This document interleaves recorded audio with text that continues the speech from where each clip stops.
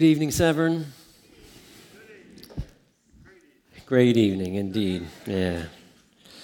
This being Easter weekend, I imagine there's quite a few of you, I would guess, who had some extra time off of work or school. So I just want to say up front, thank you for choosing to spend your Friday evening with us. We definitely appreciate it. The question, of course, is why are we gathering on a Friday evening? And the obvious answer is that it's Good Friday. This is the anniversary of Jesus' crucifixion, death, and burial, which along with Easter Sunday, we as Christians believe is the most important event in history. So that's why it's been a tradition for Christians since at least the 4th century to gather today on this day to remember Jesus' death. But that doesn't really answer the question. So now the question becomes, well, why is this an important tradition to keep? If you think about it, for the last couple thousand years, we've been talking about that topic, Jesus' death and burial, at least once a week, every week, for 2,000 years. Is it really necessary to add one more holy day to our already busy calendar? In other words, do we really need this ritual and this tradition? And in one sense, no. I was waiting to see if anybody was leaving. That's not permission to leave. In one sense, no. Because, of course, the New Testament teaches that we're not made right with God by keeping rituals and feasts and traditions. We're made right with God through a living and active faith in His Son and what He's accomplished for us. That's what we call the gospel, the good news of Jesus. But I think sometimes the temptation, especially in the more modern, especially Protestant church, is to just throw out the baby with the bathwater and think that just we should avoid tradition at all cost. But when we do tradition properly, it has a very powerful effect on our faith and obedience. And to understand what I mean by that, there's probably no better place to look than the history of the Jewish people. And I'm going somewhere with this. You'll see where I'm going with it. The Bible storybook that my wife and I read to our kids, it actually calls this history the hard and happy history of Israel, which is just a perfect descriptor, because if you know anything about Jewish history, from the very beginning of their existence, the descendants of Abraham, Isaac, and Jacob had lots of memorable and exciting experiences, but I think this is a fair thing to say, they've probably been the most persecuted people group in history. We can just go through a few things here. They were enslaved in Egypt. They were invaded and taken captive by the Assyrian and Babylonian empires. They were conquered and ruled by Greece and Rome. They were driven out of their homeland, scattered across the globe.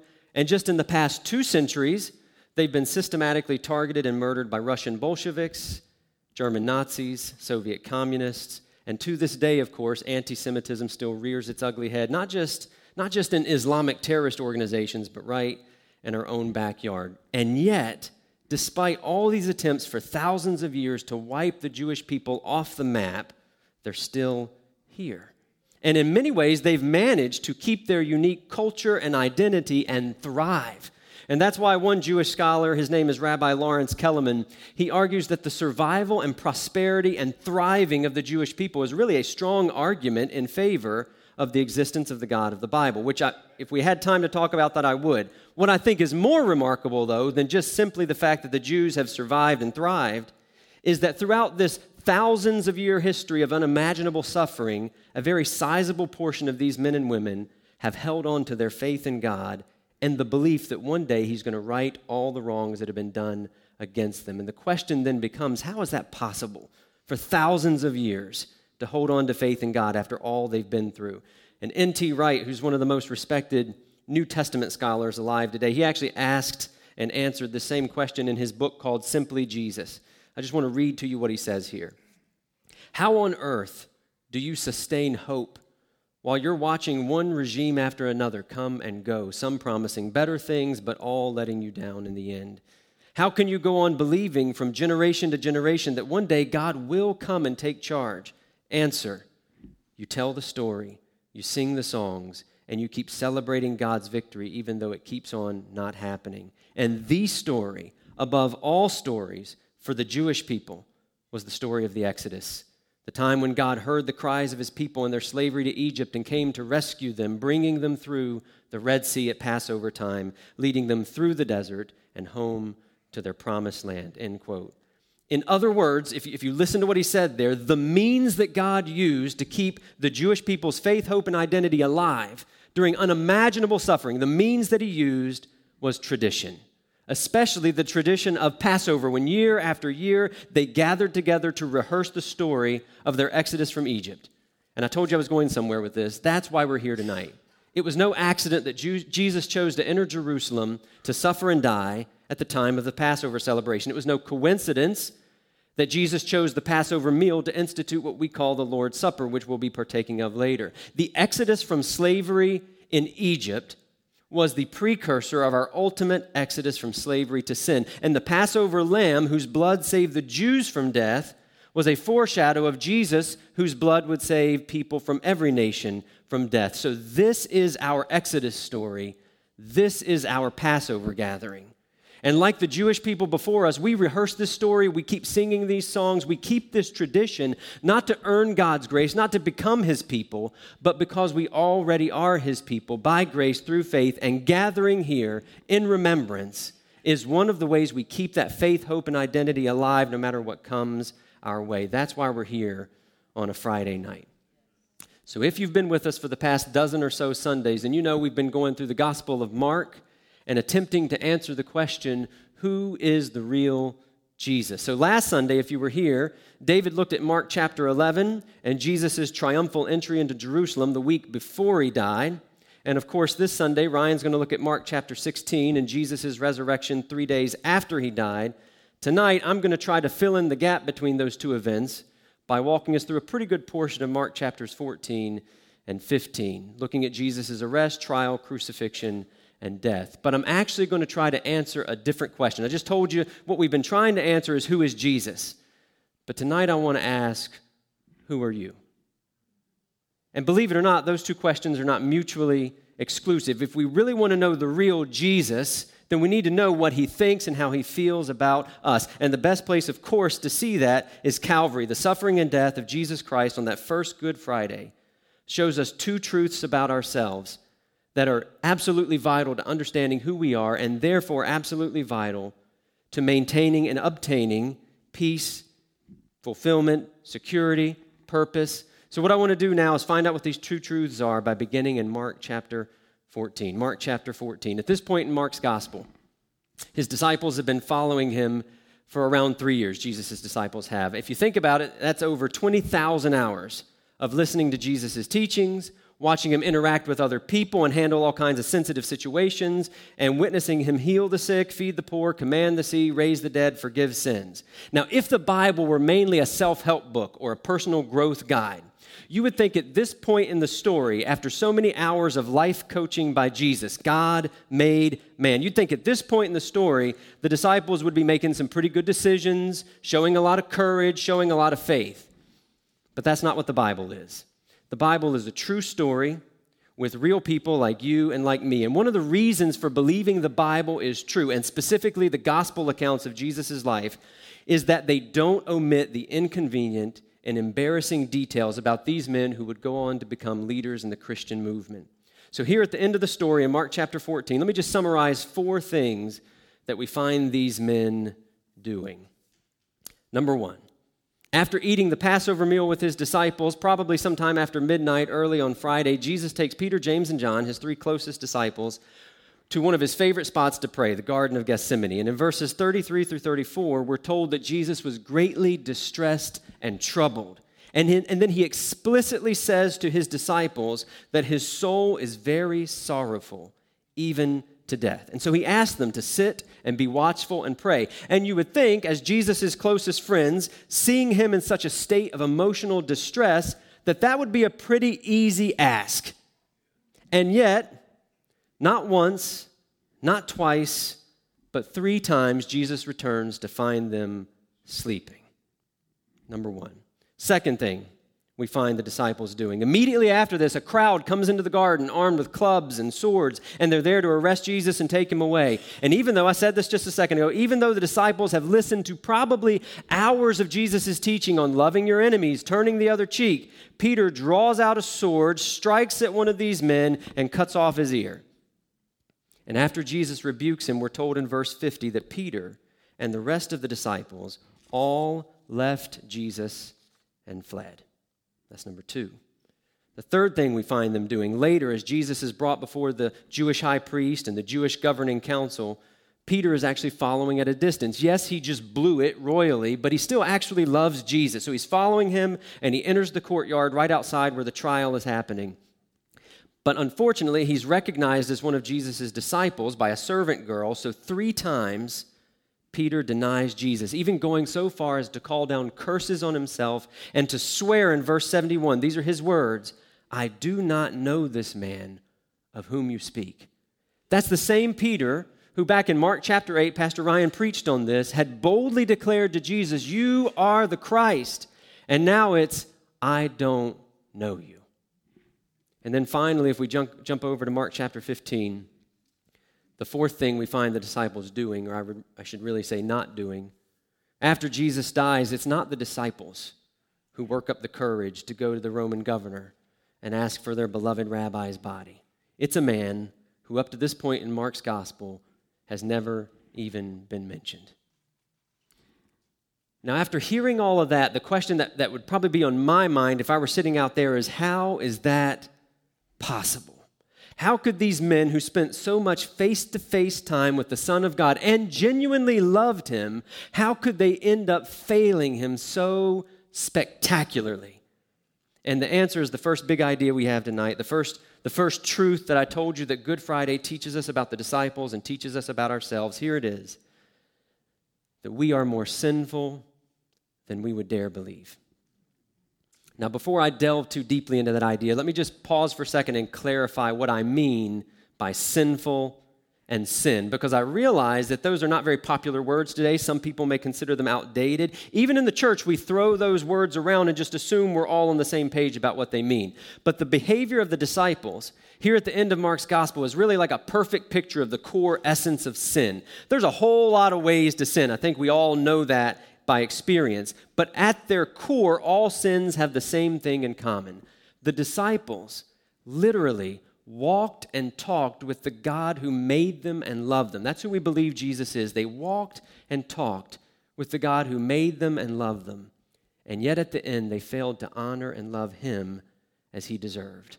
That is the essence of sin. That's what makes sin sin. That's why in the Old Testament, after King David slept with another man's wife and had that man killed, he cried out to God and said, "Against you and you only have I sinned." Now, of course, David recognized that he had hurt other people really badly, but he knew that behind those atrocities, the greatest atrocity was his lack of love and honor to the infinite God. And the reason it's important to understand that essence of sin is because otherwise, it can be very easy to convince ourselves that we're really not sinful, that we really don't need Christianity because at our core, we're really just good people. And who needs a Savior when you don't need saving? But again, if we have that mindset, it completely misses what the essence of sin is. Imagine a scenario for a minute. Imagine a single mother who works multiple jobs. She sacrifices her own dreams, her own comforts to make sure that her son has a roof over his head, food in his belly, love in his heart, and the best education she can afford. So this son grows up and becomes a world-renowned research scientist. And the work that he does actually brings great advancements in cancer treatment. So this man is literally saving lives. And then outside of work, in his spare time, he travels with Doctors Without Borders and helps people in third world countries. And then in his community, he's known by everyone as an honest and trustworthy man. And his house is a favorite house for trick-or-treaters because his warmth and generosity are unmatched. But now imagine that same man has placed his mother in a nursing home, and he hasn't spoken to her or visited her in 10 years. And when people ask, "Do you have any family?" he says, "No, I have none." And when they ask, "How did you get to where you are today?" he responds with a lot of luck and hard work. Now, no matter how many great achievements that man has, no matter how many good works he does, how many great virtuous character traits he has, we would all agree that his goodness is severely deficient, because he has ignored and denied the one person above all others who loved him and made him who he was. He's not a good man. He's a proud and selfish man masquerading as a good man. And that's what the disciples did when they abandoned Jesus. That is what we all do all too often when we fail to love and honor the God who made us, sustains us, and loves us. Written all over the pages of Scripture, and we know this deep in our hearts, none of us are truly good. We are all sinful. But remember, that's not really what I said. I didn't say that Good Friday teaches us that we're sinful. I said that it teaches us that we're all more sinful than we would dare believe. And that's a crucial distinction because I think a lot of us have the mindset, even though we don't say it out loud, that, okay, Anthony, I agree with you, I'm sinful, but I'm not that sinful. Or I'm not perfect, but I would never do that. And believe it or not, that's exactly how the disciples felt too. If we back up just a little bit, just a few hours before Jesus is arrested and the disciples flee, we find Jesus and them eating the Passover meal sometime between sundown and midnight on Thursday evening. And during this meal, Jesus drops a bomb on his closest friends by foretelling them just how bad things are going to get. I want you to hear what he says to them. This is Mark 14:18. This is before all these things have happened. They haven't fled from him yet or any of that. They're having this meal, and here's what he says. As they were reclining at table and eating, Jesus said, "Truly, I say to you, one of you will betray me, one who is eating with me." Now, we know, of course, I think all of us know this, that this traitor ends up being Judas Iscariot. Judas has become synonymous with betrayal, even in our culture outside of the church. But the other disciples here have no idea. So I want to draw your attention to their response in the very next verse, in verse 19. Listen to what they do. They began to be sorrowful and to say to him, one after another, "Is it I?" Now, I've always read this like the disciples are displaying a remarkable amount of humility and self-awareness, right? Instead of assuming it's everybody else, they recognize their own weakness and ask, "Is it me?" And while that may be true to some degree, what I found out when I was studying this is that's really not the best way to read their question. In the original language, in the Greek, there's actually a little participle here that's used when the speaker actually expects a negative answer from their question. So really, the better way to translate their question is something like this: "Surely not I." Now, if you think about that, there's probably all sorts of emotions behind a question like that: sadness, fear, insecurity, but also, I think, a degree of pride. You can hear in that like a mixture of uncertainty and confidence. Surely not me. I love you, Jesus. There's no way it could be me, right? But as is the case so often in all of our lives, that self-confidence is about to dig in and gain the upper hand. So they finish the Passover meal, and before Jesus enters the garden to pray, they go out to the Mount of Olives, where Jesus decides to drop another bomb on his friends. They're not having a good evening. Listen to what he says this time. We're in Mark chapter 14, verses 27 through 28. And Jesus said to them, "You will all fall away. For it is written, I will strike the shepherd, and the sheep will be scattered.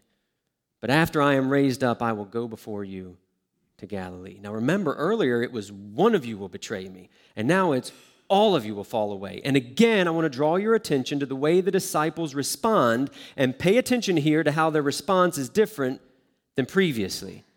Listen to verses 29 through 30. Peter said to Jesus, "Even though they all fall away, I will not." And Jesus said to him, "Truly I tell you, this very night, before the rooster crows twice, you will deny me 3 times. Now Peter, if you were paying attention during this Mark series, is often the first one to open his mouth and insert his foot. He's the first one to speak up here. And notice that all of the potential humility and uncertainty is gone, and all there is confidence now. I will never fall away. And in the next verse, he gets even more bold. He says, "If I must die with you, I will not deny you." Not only that, but remember previously, all of the disciples focused on themselves. Surely not I. They focused on themselves. But now Peter says, even though they all fall away, I will. So now the finger pointing begins. But let's be fair. Peter often gets a bad rap for being overconfident. But I want you to listen to the next verse. This is verse 31. But Peter said emphatically, "If I must die with you, I will not deny you." And here's the kicker. And they all said the same. All of the disciples said the same thing. "I will never deny you." Now just think about this for a minute.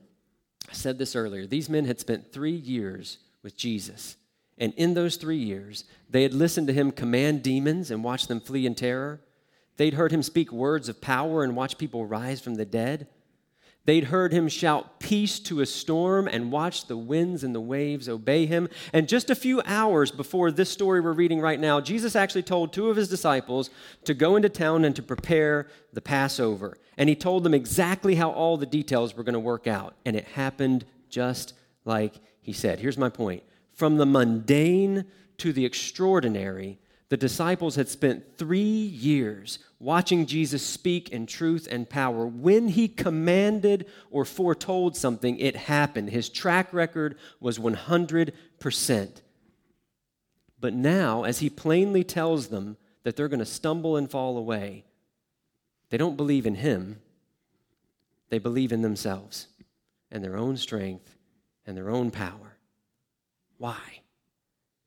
The answer is simple but sobering, because just like all of us, they can't bring themselves to believe that they would really fail that badly, that they would really disappoint and deny and abandon their friend and master after so much that he's done for them. They, like us, are more sinful than they would dare believe.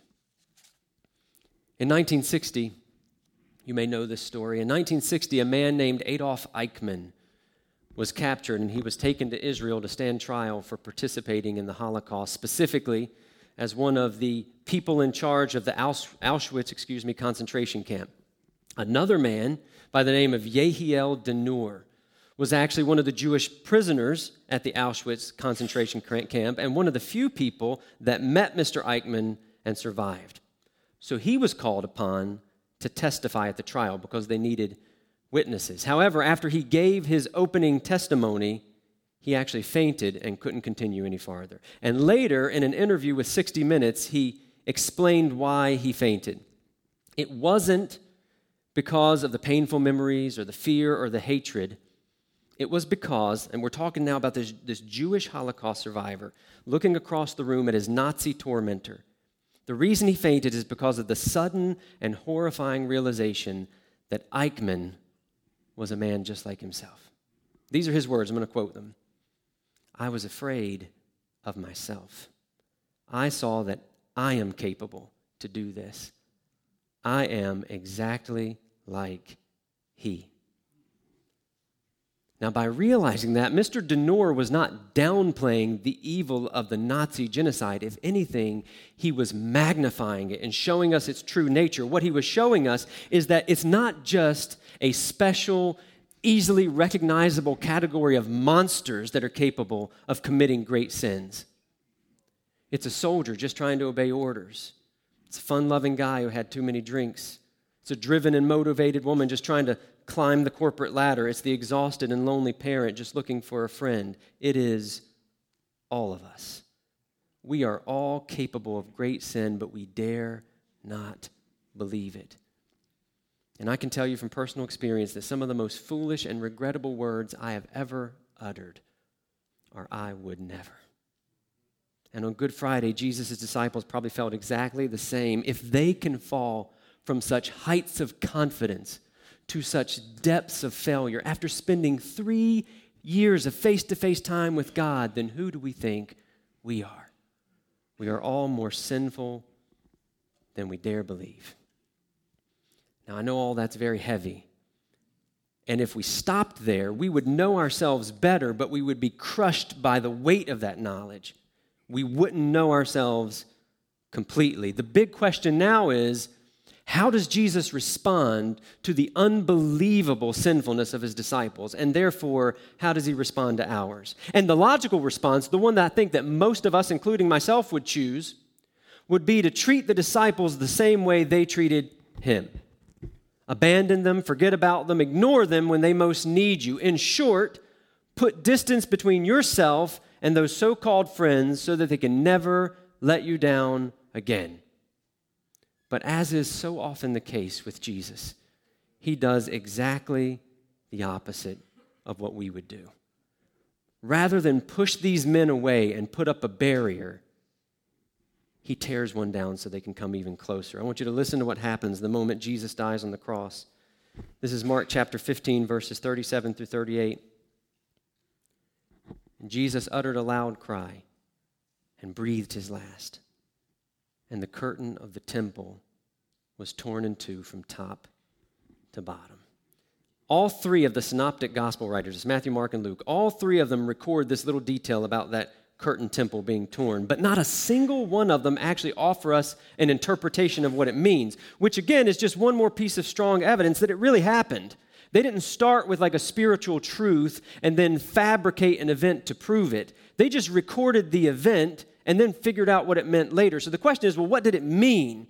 And what you have to understand is the Jewish temple had several different areas that got progressively more restricted and holy the farther you went in. And the innermost area was called the Holy of Holies. And it was separated by this gigantic curtain. And this was the place where once a year the Jewish high priest would enter in with a blood sacrifice to atone for the sins of the people. And so what we see by that is that this curtain was a symbol of how our great sinfulness kept us separated from a close relationship with God. Now, I know saying that on the surface to some of you might seem like rude of God, like almost standoffish. Why would he keep himself separated from us? That doesn't sound very nice. But if that's what comes into your mind, that betrays a low view of God's nature. The Bible describes God as holy, which means he's completely pure, separated from sin, separated from evil, separated from anything impure. The Bible also describes God as a consuming fire. He is so pure that if any impure or sinful, evil thing comes into his presence, it is consumed. So if we were to say, it's not very nice for God to separate us from himself, that's like saying, it's not very nice for fire to burn us. Fire can't stop burning. If it does, it denies its nature. Then it becomes no longer fire. And if it's no longer fire, yes, it'll stop burning you, but it won't warm you, it won't cook your food, it won't provide you light. And in the same way, God can't deny his holiness because it's an essential part of who he is. If he denies his holiness, he denies himself and all the other attributes that we find a whole lot more acceptable as love, kindness, grace, comfort, strength. So here's what God did do, because he can't deny himself. What he did do is he gave his people the temple, and he gave them animal sacrifices, he gave them the Holy of Holies, so that the fire of his divine nature could warm them and bring them light without consuming them. But that required a separation between him and us. And that's what this curtain symbolized. So when Jesus died and that temple curtain tore from the top to the bottom, the meaning was clear. For everyone who appropriates Jesus' sacrifice, who claims it as their own, the separation between us and God is gone. You don't have to be a high priest.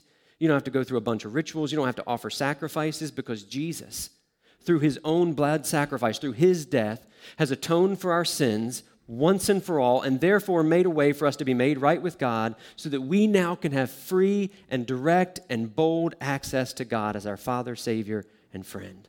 And now, because the animal sacrifices are no longer needed, because we're not separated anymore, that physical temple has been made obsolete.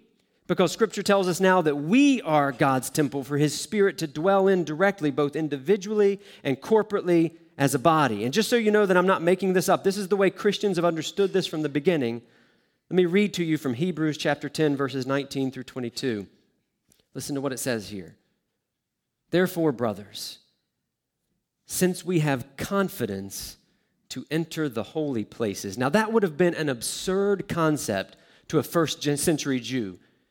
We wouldn't have had confidence to enter the holy places. We would have had a death wish to enter the holy places. But here's why.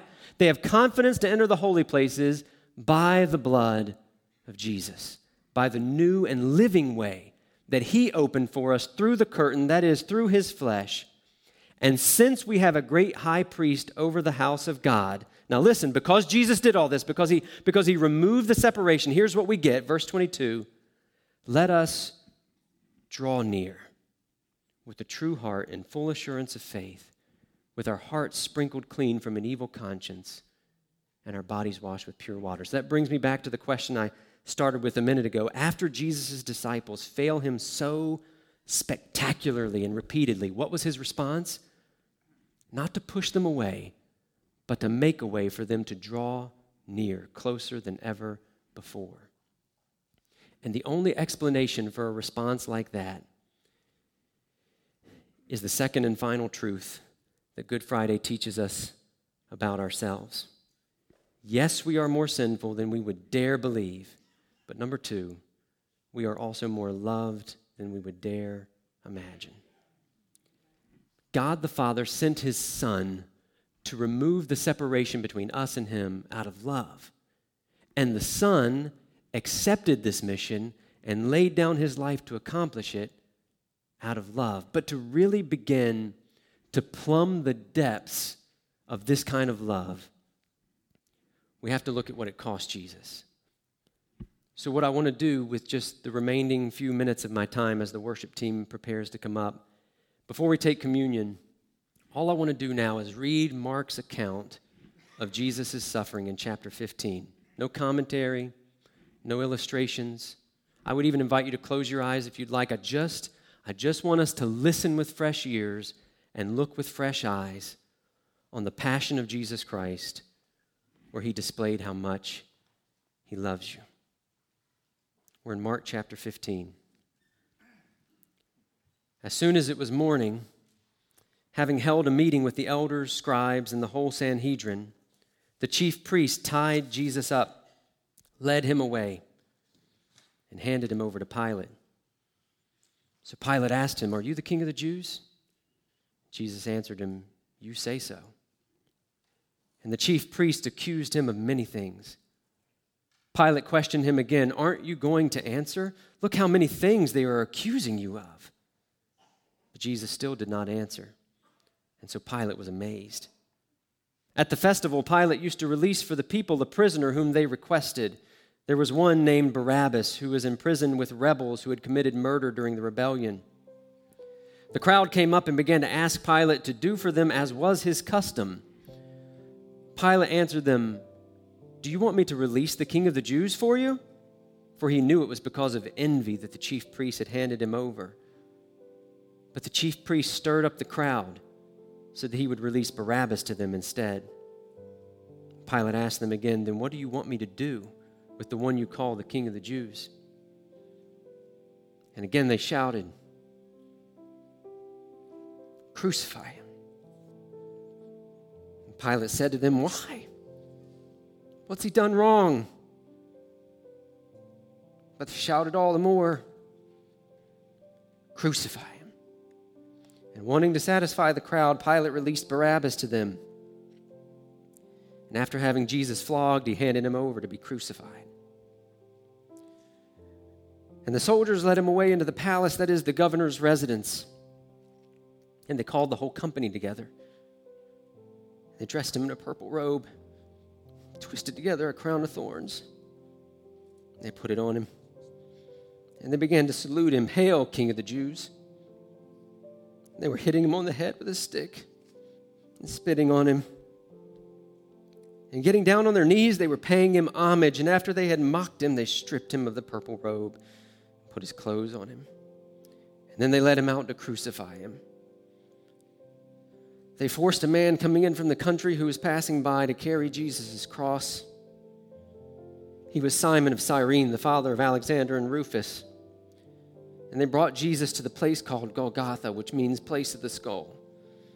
They tried to give him wine mixed with myrrh, but he did not take it. And then they crucified him.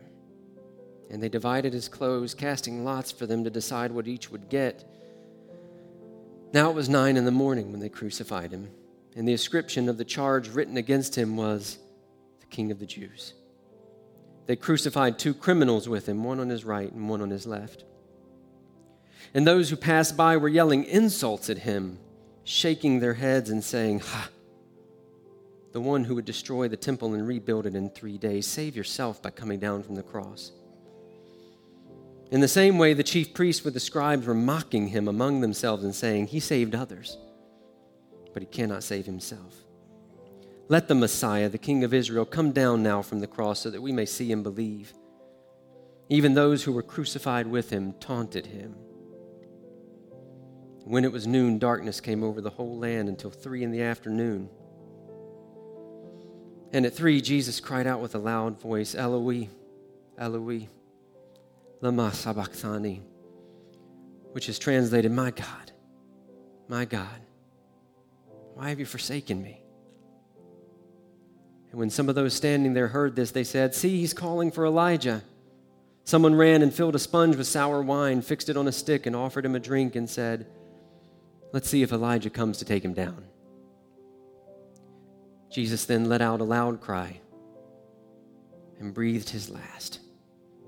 And then the curtain of the temple was torn in two from top to bottom. And when the centurion who was standing opposite him saw the way he breathed his last, he said, "Truly, this man was the Son of God." There were also women watching from a distance, among them Mary Magdalene, Mary the mother of James the younger and of Joses, and Salome. In Galilee, these women followed him and took care of him. Many other women had come up with him to Jerusalem. And when it was already evening, because it was the day of preparation, that is, the day before the Sabbath, Joseph of Arimathea, a prominent member of the Sanhedrin, who was himself looking forward to the kingdom of God, he came boldly to Pilate and asked for Jesus' body. Pilate was surprised that he was already dead. Summoning the centurion, he asked him whether he had already died. And when he found out from the centurion, he gave the corpse to Joseph. And after he brought some linen cloth, Joseph took him down and wrapped him in the linen. And then he laid him in a tomb cut out of the rock and rolled a stone against the entrance to the tomb. And Mary Magdalene and Mary, the mother of Joses, were watching where he was laid.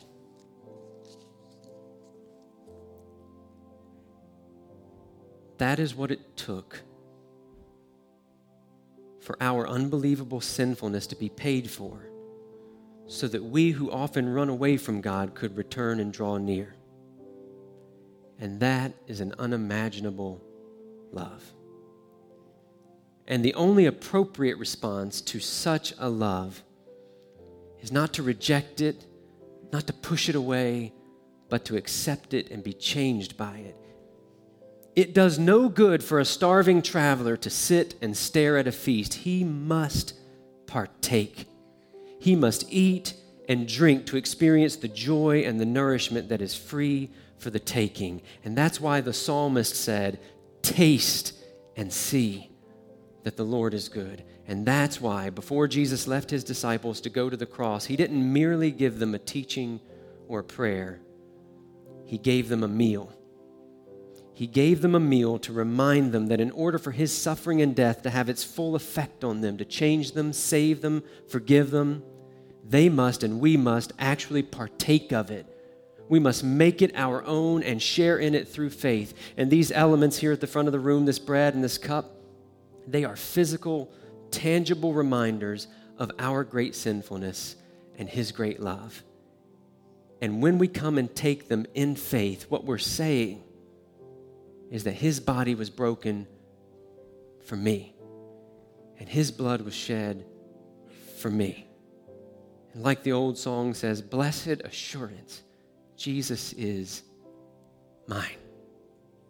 So while Sarah and the worship team sing this next song, I invite you to come up, receive the bread, receive the cup, take them back to your seats, worship, pray, contemplate. And when everybody's returned to their seats, I'll come back up here and we will partake of the Lord's table together. Mark chapter 14, verses 23 through 25. As they were eating, Jesus took bread. After blessing it, he broke it and gave it to them and said, "Take, this is my body." Let's take the bread together.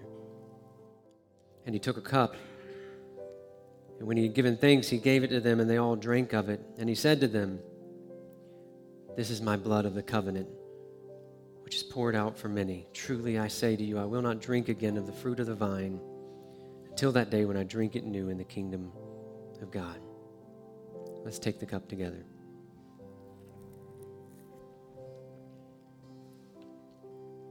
Let me pray with you. Heavenly Father, we love you because you first loved us. And we thank you for sending your Son to take our place, to take our great sinfulness on his shoulders, pay a debt that he never owed, so that we could be debt-free and no longer separated from you. You are the greatest thing in this universe. I'm so glad you haven't withheld yourself from us, even though we deserved it. As we move forward from here, Lord, help us to remember and be honest with ourselves that we are all more sinful than we would dare believe. But don't let us be crushed by that weight. Let us look to the cross every day and remind us by your Spirit that we are also more loved than we would dare imagine. So again, we say thank you. Not just that you sent Jesus to die, but that you raised him to life. And one day he is coming back for us. And until that day, we have his Spirit living in us. And we give you praise. In Jesus' name, amen.